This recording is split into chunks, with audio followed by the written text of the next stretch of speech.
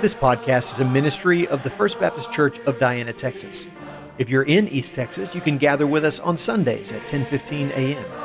You can find more episodes of our podcast on iTunes, Spotify, and on our website, www.fbcdiana.org. Thanks for listening. I wonder, when you're going through a particular time of difficulty, of grief, discomfort, or hardship, how do you typically respond? Do you usually feel sorry for yourself? Do you usually get mad and lash out at other people around you? Do you sometimes question God's goodness?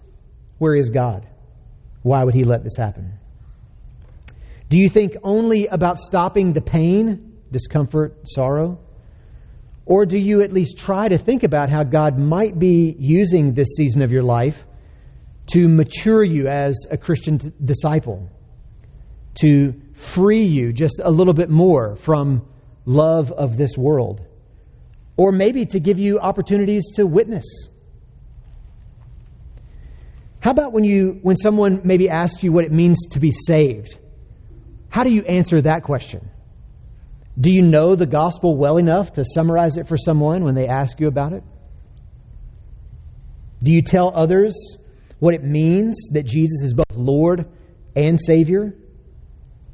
Do you tell someone what it looks like to respond to the gospel? How would you explain that? Should they pray? Should they do better? Should they go to church? Well, what about your rights as an American citizen? If you feel that your rights have been violated or that you're losing some of the rights that you once had, do you think more, are you prone to think more in terms of getting what's mine? Or do you think about how your American citizenship might be used to serve the cause of Christ or to encourage other Christians? I think our passage speaks to all of this and more. Last Sunday we left off with Paul and Silas in prison with their feet in stocks in Acts chapter 16. Their backs were bruised because they had been beaten with rods, and all of this was real persecution because Paul and Silas had been preaching the gospel of Jesus Christ, which was perceived by the people in Philippi as advocating or teaching customs or behaviors that are not lawful for us as Romans, they said in verse 21. Of course, Paul did cast out the demonic spirit from the slave girl, and in this way caused her owners to lose their hope of gain.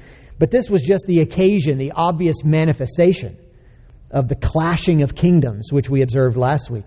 Christ's kingdom clashing with the kingdom of this world. Our passage picks up with that storyline. And we'll see, I think, supernatural displays of God's power in at least three ways. Let's consider the Scriptures together this morning, and let's think about how we might follow the good example that we see, and maybe even ways that we can live as faithful Christians in our own day, the ways that we can wisely and lovingly encourage one another, even while we live in a world that remains hostile to Christianity, hostile to the gospel, and hostile to those who would preach and teach it. Now let's stand together as I read from Acts chapter 16. Standing is one of the ways we just show respect for God's Word. I'll read from Acts chapter 16, starting in verse 25 down through verse 40. About midnight, Paul and Silas were praying and singing hymns to God, and the prisoners were listening to them. And suddenly there was a great earthquake, so that the foundations of the prison were shaken. And immediately all the doors were opened, and everyone's bonds were unfastened. When the jailer woke and saw that the prison doors were open, he drew his sword and was about to kill himself, supposing that the prisoners had escaped. But Paul cried out with a loud voice, "Do not harm yourself, for we are all here." And the jailer called for lights and rushed in, and trembling with fear, he fell down before Paul and Silas. Then he brought them out and said, "Sirs, what must I do to be saved?" And they said, "Believe in the Lord Jesus, and you will be saved, you and your household." And they spoke the word of the Lord to him and to all who were in his house. And he took them that same hour of the night and washed their wounds. And he was baptized at once, he and all his family. Then he brought them up into his house and set food before them. And he rejoiced, along with his entire household, that he had believed in God. But when it was day, the magistrates sent the police, saying, "Let those men go." And the jailer reported these words to Paul, saying, "The magistrates have sent to let you go. Therefore, come out now and go in peace." But Paul said to them, "They have beaten us publicly, uncondemned, men who are Roman citizens, and have thrown us into prison. And do they now throw us out secretly? No, let them come themselves and take us out." The police reported these words to the magistrates, and they were afraid when they heard that they were Roman citizens. So they came and apologized to them, and they took them out and asked them to leave the city. So they went out of the prison and visited Lydia. And when they had seen the brothers, they encouraged them and departed. Thank you, God, for your word. You can all be seated. For those who like to take notes, the main point, the main idea that I'm seeking to draw and sort of apply to us today is this, that in this fallen world, genuine Christian living will provide opportunities for supernatural engagement with those around us. If you're able to write that down or want to, you're certainly welcome to. You can also see it on the inside of your bulletin. It's listed there for those who don't have as fast of fingers as others. There are 4 points today, some lengthier than others, but here's where we're going to go. First, looking at verse 25, the supernatural witness that we see there. Secondly, looking at verses 26 to 30, the supernatural intervention. Then verses 31 to 34, third point will be supernatural conversion. And then fourth and finally, the last 6 verses of the passage, practical prudence and love. We've got a lot to cover, so let's just dive straight in. Point number 1, a supernatural witness. Looking especially at verse 25. I want to recognize, first off, this is an unnatural response. Think about what we hear, or what we read in verse 25. After being stripped bare, beaten with rods, thrown into prison, and having their feet fastened in stocks, Luke says that Paul and Silas were doing what? Praying and singing hymns to God. Who does that? No one with a natural mind, not with a mindset on this world. The inhabitants of this world, those who think that this life is their one opportunity to pursue happiness and enjoy luxury, they don't pray and sing hymns at midnight in a prison. This is not a natural response. This is a supernatural response. This is a distinctly Christian response, a Spirit-filled, born-again, regenerate Christian response. The Bible teaches us that suffering is a Christian calling. Christ himself left us an example. Peter says, so that we might follow in his footsteps. The Apostle Peter went on to say that Jesus entrusted himself to the one who judges justly. The language there is saying that Jesus didn't fight for himself in the middle of the circumstances because he knew that there was going to come a day when everybody's going to stand before the throne of God and give an account for what they did and did not do. And Peter says all Christian disciples are to live in this same way, entrusting themselves to the one who judges justly. So this unnatural response is a supernatural response, a particularly Christian response. But notice too how this passage provides, it sort of highlights Paul and Silas being witnesses in weakness. They weren't suffering in silence in private, pretending like they weren't actually going through something on the outside and just kind of pulling back and isolating themselves to endure their suffering. No, they were suffering well and in a public way. The prisoners, we're told in verse 25, were listening to them. So often I've heard Christians talk and act like their best chance at witnessing to others is from a place of strength. But those Christians who've made the biggest impact on me have been the ones that I've seen faithfully trust Christ through the midst of hard stuff. I watched Leslie Day, for example, hold her baby girl, a twin, who was diagnosed with a rare cancer. Sitting in a hospital room, holding her little girl and not knowing what would happen, she said something like, I don't know why God has done this, brought this into our lives, but we trust Him. And we pray that He would help us to suffer well. That was 10 years ago in May. Isabella has had more surgeries than I can count, and she is still fighting her cancer. And God has certainly answered Leslie's prayer, because she and her husband Tim have most certainly showed other Christians what it looks like to suffer well. Brothers and sisters, I pray that God would help us to not suffer in isolation, but to let others know about our weaknesses, and in this way be a stronger witness for Christ than you might ever be if God made you strong. Let's show people what supernatural, otherworldly trust in a good Savior means.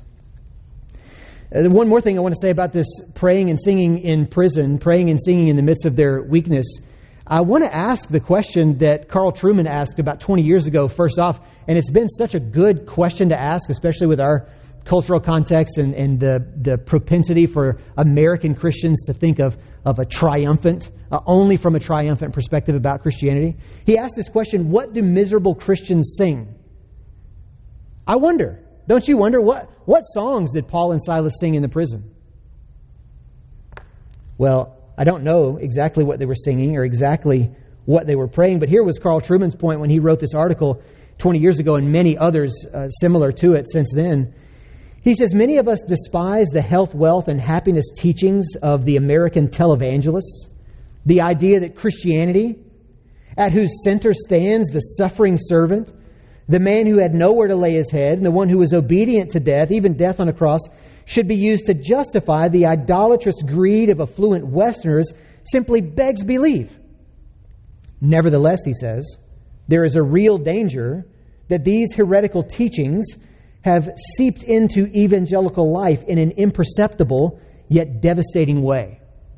He says that it's affected not so much our theology as much as our horizons of expectation. We live, after all, he said, in a society whose values are precisely those of health, wealth, and happiness. So while we might not teach the gospel means that we should be happy and wealthy all of our days, healthy all of our days, we expect it nonetheless. Well, how do we fight against this inclination? Well, he said first, we should learn once again to lament. In fact, he pointed out specifically songs, for how songs, the songs that we sing repeatedly Sunday after Sunday, and even in our own families day after day, how our songs catechize us. They teach us what to think about God, about Christ, about God's Spirit, about the gospel. They teach us what to think about the Christian life. So Trueman and many others have argued, as I said, this is a 20-year-old idea that's been presented. Many have latched on. So there are some songs that we might sing that would help us to learn to lament again. We could sing old songs that teach us, that catechize us to trust in the Lord even through hard circumstances, like It Is Well by Horatio Spafford. When peace like a river attendeth my way, good times come. When sorrows like sea billows roll, bad times. Whatever my lot, thou hast taught me to say, it is well with my soul. Where is our hope? Not in our circumstances. In good times or bad, that doesn't matter. Whatever my lot, you have taught me to say it's well with my soul. My eternal destination is secure, and that's what counts. We should sing songs that confess our weakness and remind us of Christ's strength. Think about the song, He Will Hold Me Fast by Ada Habershon and Matt Merker. When I fear my faith will fail, that's confessing my weakness. Christ will hold me fast. He's strong. When the tempter would prevail, when Satan's temptations would get the best of me because I'm weak, He, Christ, will hold me fast. I could never keep my hold through life's fearful path. I'm too weak. I can't do it. For my love is often cold, but He will hold me fast. We should sing songs that confess our weakness and emphasize Christ's strength. We should sing songs that set our eyes on future glory, even as we live in present sorrow and pain. Think of Is He Worthy by Andrew Peterson and Ben Shive. Do you feel the world is broken, the song goes? We do. Do you feel the shadows deepen? We do. But do you know that all the dark won't stop the light from getting through? We do. Do you wish that you could see it all made new? We do. This is the hope of glory. This is the hope of renewal. This is the promise that Christ has made, that He one day will renew all things, even though it doesn't look that way right this very second. So singing songs is a way to, even in the misery of our current circumstance, to remind us of what's actually true about our souls, about Christ's strength, and about our future destination. Second, Truman said, we should seek to make the priorities of the biblical prayers the priorities of our own prayers. Now, this is speaking directly to the idea that Paul and Silas were praying and singing. What were they praying? I mean, I know what I would be praying. God, please get these shackles off my feet and open up those prison doors. That's what I'd be praying. What does the Bible say about prayer? How does the Bible teach us to pray even in the midst of sorrowful, difficult times? Well, we can think of how many prayers there are in the Bible. Did you know there are so many? I mean, we probably, many of us know the one main prayer of the Bible is the Lord's Prayer. When Jesus' disciples asked Him, Lord, teach us how to pray. And Jesus taught them how to pray. Our Father in heaven, hallowed be your name. Your kingdom come, your will be done on earth as it is in heaven. Give us this day our daily bread and forgive us our debts as we also have forgiven our debtors. And lead us not into temptation, but deliver us from evil. There's so much that we might see about how that prayer teaches us how to pray, what should be the substance of our prayers. But so too, the New Testament authors showed us how to pray when the New Testament authors prayed for fellow churches and Christians. One example is how Paul prayed for the church in Thessalonica.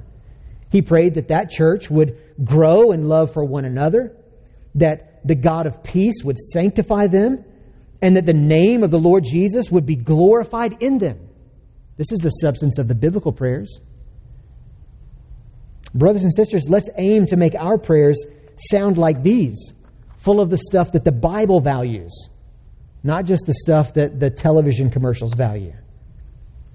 Third and last, Truman said that our own personal ambitions and life plans should more reflect those of our Savior. So if we're going to follow our Savior's example, then our own personal ambitions and life plans should reflect the way that His ambitions and life plans were fitted to His goal. Then Truman quoted the very passage that speaks of Christ's own perspective. Philippians 2, a very popular passage. That this one who is in very nature God, that He did not consider equality with God something to be grasped, but instead made Himself nothing, taking the very form of, the very nature of a servant, being made in human likeness, and being found in the appearance as a man, He humbled Himself and became obedient to death, even death on a cross. Friends, there is much for us to learn about our text for today, but I'm spending a significant period of time, a bunch of time, on one single verse, because I think this opening verse of our passage is not one we can just skip by. I think if we're honest with ourselves, many of us in this room thinks that verse is ridiculous. Who does that? And nevertheless, there it is. May God help us to follow this good example that Paul and Silas have given to us here. May He help us to take on a biblical perspective, even in the midst of our circumstances, whatever they might be. May God help us to learn to shift our expectations, to change what we expect from the world and from this life. May God help us to change what we expect to get, how we expect to be treated, what we expect of our health or our success or our reputations in a world that is still marked by sin and sorrow, and where many people in this world think that the Christian way of life is foolish at best and maybe even dangerous. Well, that was point number 1. Only one verse. It'll speed up as we go, though. Point number 2, looking at verses 26 to 30. Look there in verse 26. In the midst of this time of prayer and singing, where Paul and Silas are locked away in the prison, Luke tells us that there was suddenly a great earthquake, so that the foundations of the prison were shaken, and immediately all the doors were open and everyone's bonds were unfastened. Luke clearly is saying that God intervened. Just as God had rescued Peter from prison twice before, and some of the other apostles as well in the book of Acts, God was rescuing Paul and Silas here. Then Luke tells us in verse 27, when the jailer woke and saw the prison doors were open, he drew his sword and was about to kill himself, supposing the prisoners had escaped. Apparently, in Roman law, those jailers and soldiers who were responsible for keeping prisoners, if their prisoners escaped, they would suffer the punishment, whatever punishment it was, that the prisoner had deserved. And so the jailer here seems to be intending to kill himself, maybe out of some sense of honor or duty, or maybe to avoid some more painful death later on. Whatever the jailer's intent, though, Luke tells us that Paul stopped him. That's in verse 28. Paul cried out with a loud voice, "Do not harm yourself, for we are all here." And then the jailer called for lights and rushed in, and trembling with fear, he fell down before Paul and Silas. He brought them out, and he says to them, "Sirs, what must I do to be saved?" Let's note the supernatural and odd intervention that we see here. The doors and the bonds don't hold the prisoners. That's the supernatural intervention, number 1. Luke tells us there was the earthquake. Now, he's not saying, I don't think, that this is an act of Mother Nature, as we might call it. I don't think that's what he intends. Earthquakes don't unfasten or loosen every bond, and earthquakes don't open every door of a prison structure.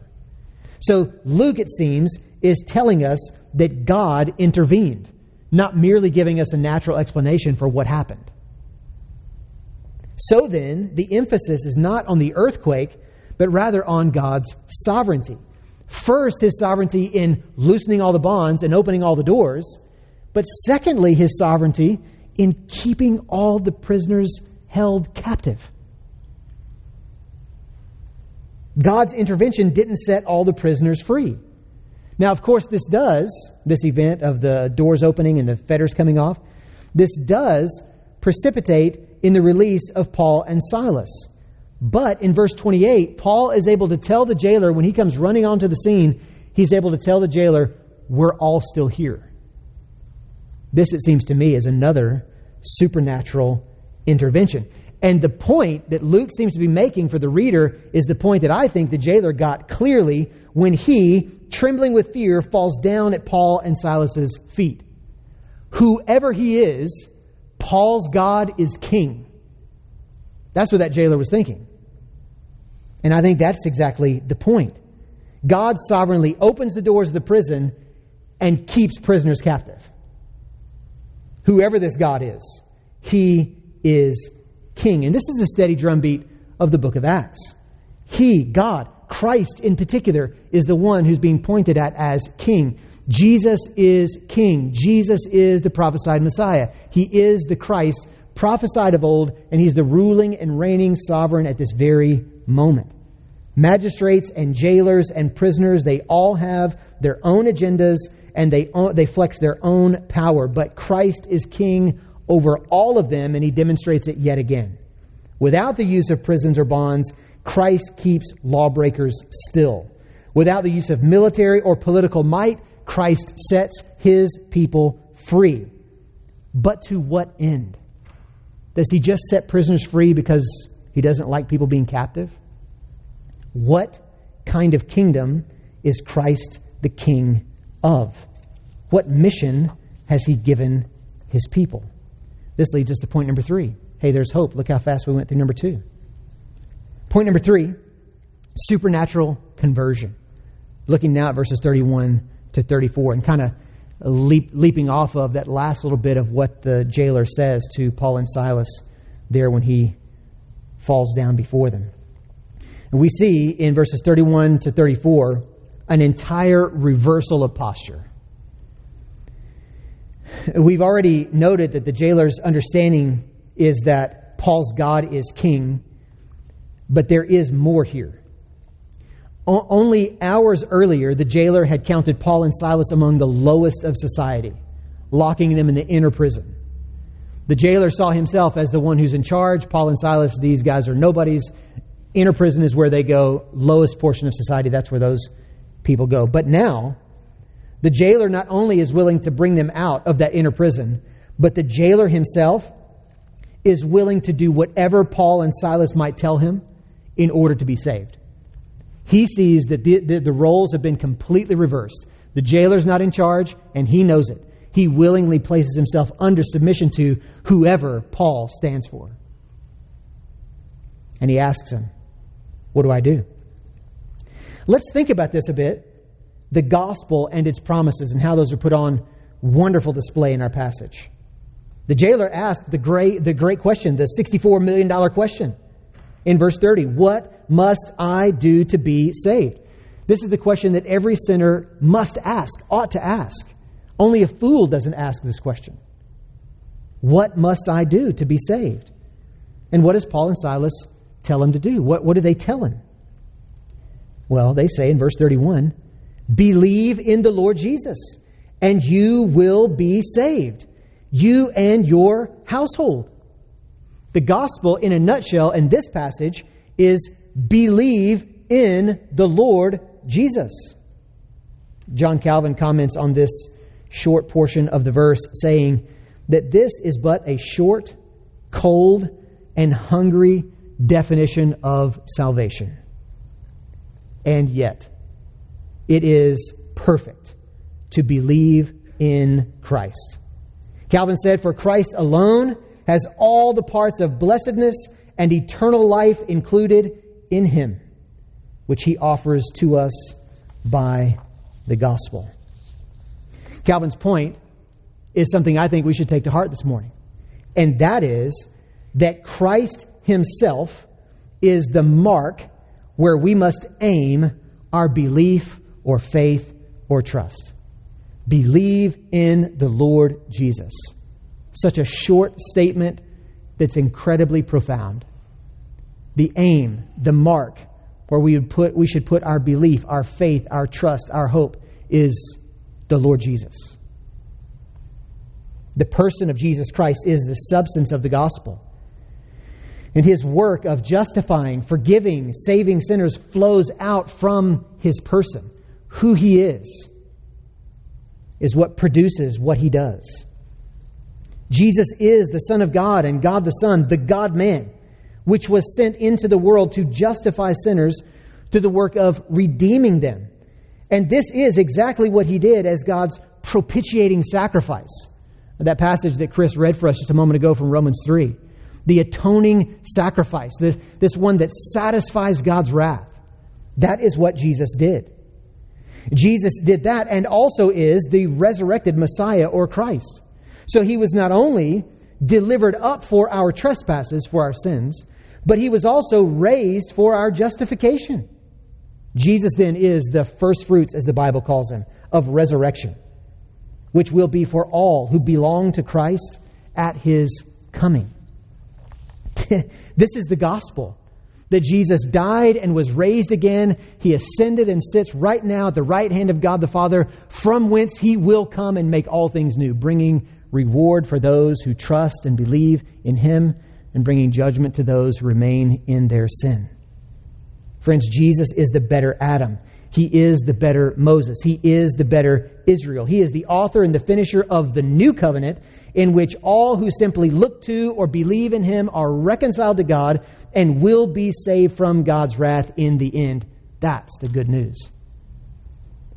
Now you might be thinking, Mark, you're sure getting a lot out of that little phrase, believe in the Lord Jesus. I think I am, but I think I'm doing it rightly. Because look at verse 32. What do you think Paul and Silas were talking about when they spoke the word of the Lord to the jailer and his household? Well, I think they were given the same kind of summary that I've just given. I think that's what they were talking about. This is the gospel that must be believed. The Lord Jesus. What does it mean that He's Lord? Who is it? Who is this Jesus? This is the gospel. What then are the promises of the gospel? That's also there in verse 31. Believe in the Lord Jesus, and the promise is, you will be saved. What does Paul promise the jailer if he and his household will simply believe? What will they receive? Well, saved is the word that's used there. Salvation is the expanded version of such a word, and salvation encompasses everything that the gospel promises. It's kind of the big word that sits over the top of a lot of other words that specifically say what salvation entails. So, for example, in Acts chapter 2, Peter promised that those who repent and believe would receive forgiveness of sins and the gift of the Holy Spirit. These are included in salvation. In Acts chapter 4, all who believed were united with one another in real love and fellowship. Included in salvation is the fellowship of believers. Later on in the book of Acts, all who believe are promised eternal life, justification, righteousness before God, and they will not be put to shame on the last day. 1 Peter 6. These are all promises included in salvation, justification, eternal life, righteousness, no shame before God. All who believe, 1 Peter 2, are a chosen race, a royal priesthood, a holy nation, a people for God's own possession. And it is their privilege, those who are saved, now and forevermore, to proclaim the excellencies of Him who called them out of darkness and into His marvelous light. Salvation then not only includes a new status, but a mission to proclaim the excellencies of Him who called them. This is what the gospel promises. So the gospel, believe in the Lord Jesus. Who is Jesus and what has He done? What are the promises of the gospel? You will be saved, and all that salvation entails. What then is the response? Still, we don't know, what did the jailer do? Well, on the one hand, belief is what he did. Right? The short answer of what must I do to be saved is verse 31. Believe. But what does belief look like on the outside? What does it look like when someone believes? Well, in one sense, it's an entirely new way of life. Spiritual life, regeneration, being born again is something radically new. So the Bible speaks in terms of the old self and the new self. So in Romans 6 and Ephesians 4, for example, the old self has been crucified with Christ. The old self belongs to a former way of life that is corrupt and full of deceitful desires. But Ephesians 4, Romans 8, Colossians 3, the new self is created after the likeness of God in true righteousness and holiness. This newness isn't complete, of course, in this life, but Christians are those who put off the old self with its practices and put on the new self, which is being renewed as God continually shapes Christians into the image of Christ. But this putting off of the old self and the putting on of the new is something that takes a lifetime to observe. It's not something you can observe in an instant, in a moment.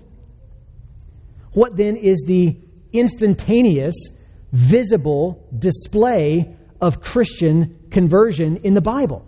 How do you know this person's not a non-Christian anymore? They're now a Christian. Well, the Bible teaches us that it's baptism. And we see that right here in our passage. Theologically, God makes a sinner spiritually alive, and the regenerated sinner repents and believes the gospel, and this is what it means to be a Christian. So what it means to be a Christian theologically is to be a believing one, a regenerated one, a repenting one. But biblically speaking, the way someone becomes a Christian, the way other Christians and the watching world know this one is a Christian, is baptism. In verse 32 of our passage this morning, Luke says that Paul spoke the word of the Lord to the jailer and to all who were in his house, and during the night, verse 33, he was baptized, he and all his family. Two things I want to note on this very quickly. First, baptism is preceded by the preaching of the word. And believe is the only imperative in this passage. So in other words, the jailer asked the question to Paul and Silas, what must I do to be saved? The only thing that's explicitly an imperative, this you must do, is believe. Belief then implies there's a substance to what the jailer is believing. Believe what? Well, believe the Lord Jesus Christ. Believe in who he is and what he's done. Believe the substance of the gospel. So then we must not assume that baptizing the jailer's family, as it's said here in this passage, included some among his family who did not believe. We see the one imperative is to believe. We see they preached, they proclaimed the gospel, the word of the Lord to the jailer and his family. And the result was this visible display of repentance and faith, baptism. Who are those then that got baptized? We don't assume, well, believers and some other ones who didn't believe. No. We see that the obvious flow of the passage is those who were baptized were those who believed the word of the Lord as it was communicated to them by Paul and Silas. So for those who, my Paedo-Baptist brothers and sisters, those who are coming from a Methodist or Presbyterian background and who see infant baptism here, because, look, his family got baptized. Well, the responsibility is on my Paedo-Baptist brothers and sisters who see infant or child in this passage anywhere. I just don't see it. I see family, and I see those who were proclaimed the word of the Lord responding with a visible demonstration of their belief. But I don't see anybody here being baptized who is not consciously able to step forward and say, yep, I want to be associated with the name of the Lord Jesus Christ in baptism. So I don't see it there. The most obvious reading is that baptism was experienced by those who heard the gospel, who understood its requirements and its promises, and who were publicly confessing faith in the Lord Jesus Christ. That's the first thing I'd like to say about that passage. For those of you that have been kind of waiting, when's Mark going to bring out the polity in Acts, in the book of Acts? Well, there's a little bit of it there. A second, this passage is in keeping with the pattern of Acts and also Jesus' commissioning statement at the end of Matthew's Gospel, Matthew chapter 28, where Jesus gives this commission. The passage shows us what the disciples were doing as they obeyed Jesus' command. Believers' baptism then is the initial and outward sign that this person is now a Christian. These Christians now affirm this one. And this new Christian is united with those who are already following Christ together. This is what baptism means. And this is what we see played out in our passage this morning. So friends, here's an application point to the sort of theological and polity stuff that I've been going through just now. Think about it like this. Your Christian conversion is about more than just your personal faith in Jesus. The Bible teaches that personal faith is certainly required, but that faith is to be experienced and encouraged and understood and matured in fellowship with other believers. An entrance into the sort of fellowship that produces Christian maturity, the kind that I'm talking about here, is baptism into local church membership. If what I'm saying here seems strange or confusing to you at all, then let's get together and talk it over. It is vital that we understand some of these basic truths of Christianity, the way the New Testament teaches us Christianity is to be lived out. I'd be happy to talk with you about all of this more. But understand at this moment that God has designed our personal and individual lives to be utterly dependent. We are not autonomous beings. We are not independent beings. We are utterly and completely dependent. We are dependent first upon Christ for our existence and our salvation. And we are also dependent upon other Christians. And this is how we see Paul's perspective play out in the remaining portion of our passage today. Point number 4, practical prudence and love. Looking now at these last handful of verses 35 to 40. Luke tells us in verse 35, when it was day, the magistrates, the governors, sent the police, saying, let those men go. And the jailer reported these words to Paul, saying that the magistrates have sent to let you go. Therefore, come out now and go in peace. The jailer seems to be happy about the situation. Hey, it's reversed. You're free now. Luke is not telling us, I don't think, that the magistrates have had a conversion experience like the jailer. I don't think that the change overnight was that the magistrates somehow or another heard the gospel that Paul and Silas were proclaiming, and now they too wanted to follow Paul's God and affirm Paul's mission by releasing these prisoners. And we might speculate about what they heard or why they changed their mind. Maybe they heard about the earthquake in the middle of the night, and so maybe in superstition, some kind of superstitious response, they thought, "Oh, this is bad juju, and so we should get rid of Paul and Silas in this way." While we're speculating, I think it's more likely they had time to think about what had happened the day before, and they were coming to realize that they'd basically joined a mob without any real legal justification for the kind of punishments that they'd handed down. I think that's probably a more likely speculation, but still that's speculation. Either way, I don't think Paul is intending to tell us that this gesture is an indication of the magistrate's conversion. This seems to be a politically expedient act, not a sign of genuine conversion. They wanted, as verse 36 says, Paul and Silas to go in peace. They wanted to be rid of them. But Paul refused. We see here a prudent call for a public apology. Verse 37 says that when the word came to him that the magistrates had sent police officers, soldiers, to relay the message, Paul said, "You send a message back to them."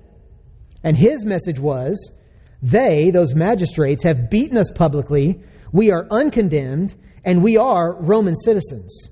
And you've thrown us into prison, and now you will not throw us out secretly. You come and apologize yourselves. This is an interesting passage. This is the second time that Paul, in this passage this morning, refused easy and immediate freedom. The first was when the prison doors were open and the chains were gone. He could have gone then, but he didn't. Now he gets word from the magistrates, you can go, and he still doesn't. What's up with that, Paul? It's curious.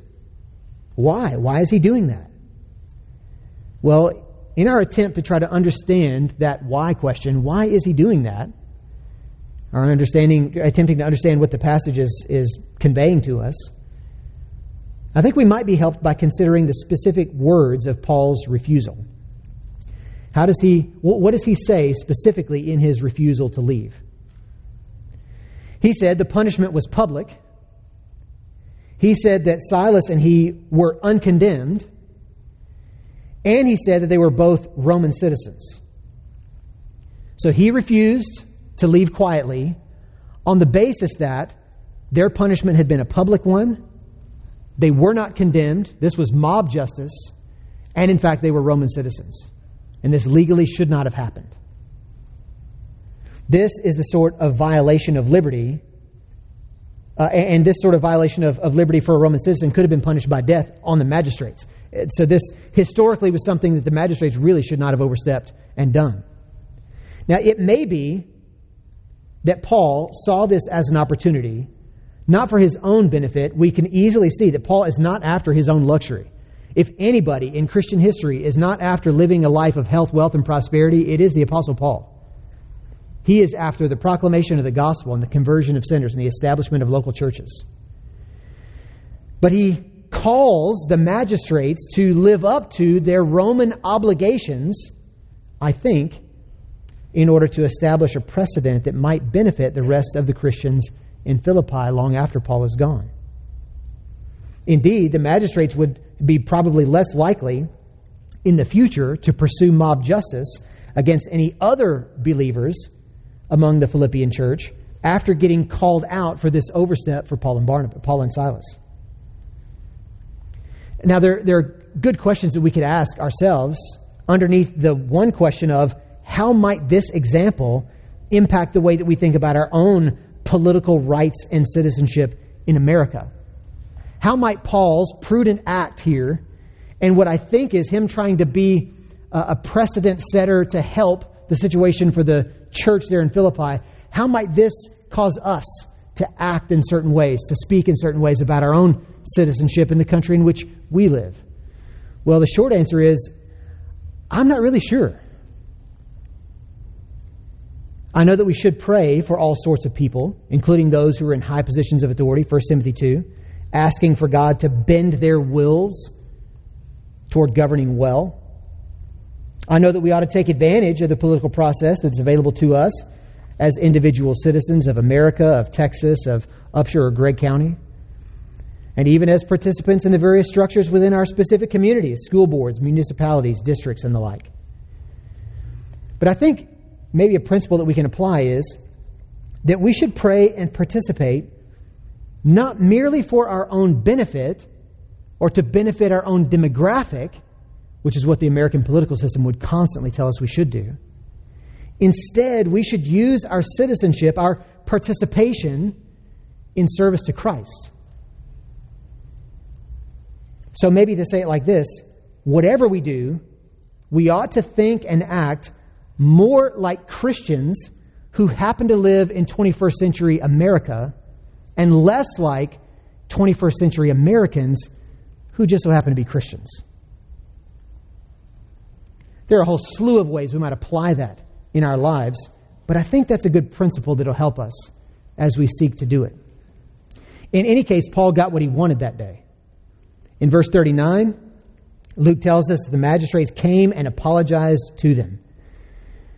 And they took them out of the prison, and asked them to leave the city. So they still ask them to leave, but after seemingly a public apology. So they were able to leave, Paul and Silas, but there was one more thing they were going to do before they left. So if you're thinking with me that what Paul's motive here is in not leaving the prison when he's told to go quietly is that he wants to help the church in Philippi, well, then he's already been thinking about the church in Philippi more than just himself. But this most definitely is him pointing his affections and his attention toward the church in Philippi. In verse 40, we're told about this loving concern that he has for the church. Before he leaves town, he goes and visits Lydia. Lydia was the first convert that they'd seen in Philippi. She was the God-fearing, God-worshiping woman who was described as someone who had some wealth and who had a house big enough to let Paul and his companions come and stay with her while they were in Philippi. She is one who'd heard the gospel, who'd believed. And Luke says that Paul and Silas also saw the brothers. That's there in verse 40 as well. This is a New Testament phrase that's commonly used to refer to Christians. So then it seems what is happening here is Paul is gathering together with the church there in Philippi before his departure. To do what? Well, to encourage them. In verse 40, that's what Luke tells us he did. Encouragement was the purpose of the visitation. Not encouragement for Paul and Silas, so interestingly. It's not Paul and Silas that's being encouraged here. Of all the folks in this passage, it seems like those are the two who need it the most. They just got beat. They just got thrown into the inner prison. Certainly the Lord miraculously set them free. But man, what a terrible experience. These guys are the ones who need encouragement, but it's not them who get it. It's the brothers, the Christians, the church. Even in the midst of Paul and Silas's weakness, persecution, their hardship, it is the church they're aiming to see encouraged and edified and protected even and grow. This was Paul's last time to see the church in Philippi for a while. And he's thinking and acting like a shepherd, like a pastor, like an elder. He's thinking and acting like every church member ought to, not as a consumer, but as a producer. He's not thinking and acting about what he can get from his church family, but rather what he can give to his church family for their encouragement and edification. He's thinking and acting like there are more important things in life than his own personal comforts.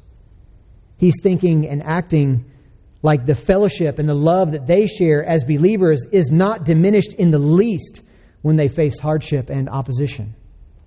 He's thinking and acting like God is in charge of the circumstances And Christians are simply called to be faithful. He's acting that out in real time. In one sense, brothers and sisters, our passage this morning is full of supernatural activity. God supernaturally gave Paul and Silas joy in the midst of their affliction. God supernaturally opened a prison, and God supernaturally granted spiritual life to a jailer and his family, a jailer who was once an enemy of the gospel. And yet, brothers and sisters, I want to say that our passage is also full of the sort of everyday Christian activity that's supposed to mark our lives. It's been my regular claim that everyday Christianity is the most spectacular stuff that anyone can experience in this world. It's the everyday gospel that God uses to bring dead sinners back to life. It's the everyday work of the local church to make disciples by preaching the gospel, baptizing new converts, teaching one another to obey all that Christ has commanded. It's the everyday Christian response to hardship and affliction that shines a brilliant light on this dark landscape of this fallen world. As a matter of fact, in God's providence, I got a note from a pastor friend this week that illustrated the very thing that I'm talking about this morning that I think is on display in our passage. On June 28, last Tuesday, the senior pastor of a church in Portland, Oregon, shared his experience of a riot targeting their downtown church building from the night before. He wrote this. He said, about 8 p.m. on Monday, June 27, a crowd of between 150 to 200 people assembled at the park near our church. This crowd was protesting the Supreme Court decision striking down Roe v. Wade, and they were retaliating against those who represented a pro-life position. The pastor said they marched to our office building 2 blocks away from around the block, chanting the sort of slogans that you've heard on the news since Roe was overturned. There was a heavy police presence, he said, in the neighborhood, and this had been openly organized. The crowd approached, and the company contracted to board up all the windows withdrew, with only half of the building finished. After circling the block, a group of well-prepared and fully masked individuals broke off. Using umbrellas and masks to shield their identity from security cameras, they smashed every ground floor window on the side of the building that had not yet been boarded up. And they covered the side of the building in vile graffiti aimed specifically at Christians. He said the damage was done in just moments, and the level of organization and coordination was striking. The pastor went on to explain some of the damage. He said a few window AC units were damaged, and there's still a lot of glass to replace and graffiti to remove. But in answer to prayer, there was no fire, no serious injuries, and no further attempts to damage the building. The entire half block was behind police tape, and Pinkerton security was present throughout the night. This morning, he said, this is last Tuesday morning, cleanup continues. Our community coffee shop was able to open, and many of our non-Christian neighbors and regular attendees on Sunday morning, have expressed real sympathy. Our staff is praying for gospel conversations and opportunities to come out of this. The backside of the block is housing owned by the church and filled with members and staff. And last night, the backyard of one of our staff pastors was filled with non-Christian neighbors who were shaken up by the event. He sees these as gospel opportunities. Listen to how he asks for prayer. We've been told that this is not the end, that we should be prepared for further violence and harassment in the coming weeks and months. And then he said, pray that our staff and members would seize every opportunity for the gospel. Many are asking us this morning how we're doing. And every one of those conversations is an opportunity to explain our hope in Christ. Not to mourn their situation, not to talk about how bad the other side of the political aisle is, but to have a gospel conversation. How are you doing? Here's my hope in Jesus. He asked, pray that we'd have wisdom as we cooperate with Portland police in their investigation. There is extensive video and other forensic evidence that we've provided. Pray that our members and staff, especially our coffee shop staff, would continue to have an open and welcoming, hospitable attitude toward our neighborhood. Listen to what he's asking for. Pray that we don't grow hard-hearted against our neighbors. Why? Because as persecution goes, this was mild. And we're not surprised because Jesus has warned us of it. But we don't want this to be an opportunity for the enemy to sow seeds of fear or bitterness or suspicion that would cause us to pull back from our lost neighbors. We want to be those who demonstrate the truth and power of the gospel as we love our enemies and pray for those who persecute us, as Jesus taught us to do in Matthew chapter 5. I think that's a perfect display of exactly the kind of heart posture that's exemplified by Paul and Silas here in our passage this morning. May God help us to be that kind of Christian, that kind of local church that sees every circumstance of our lives as an opportunity to be a witness for Christ. And may He help us to do that well. Would you bow with me and let's...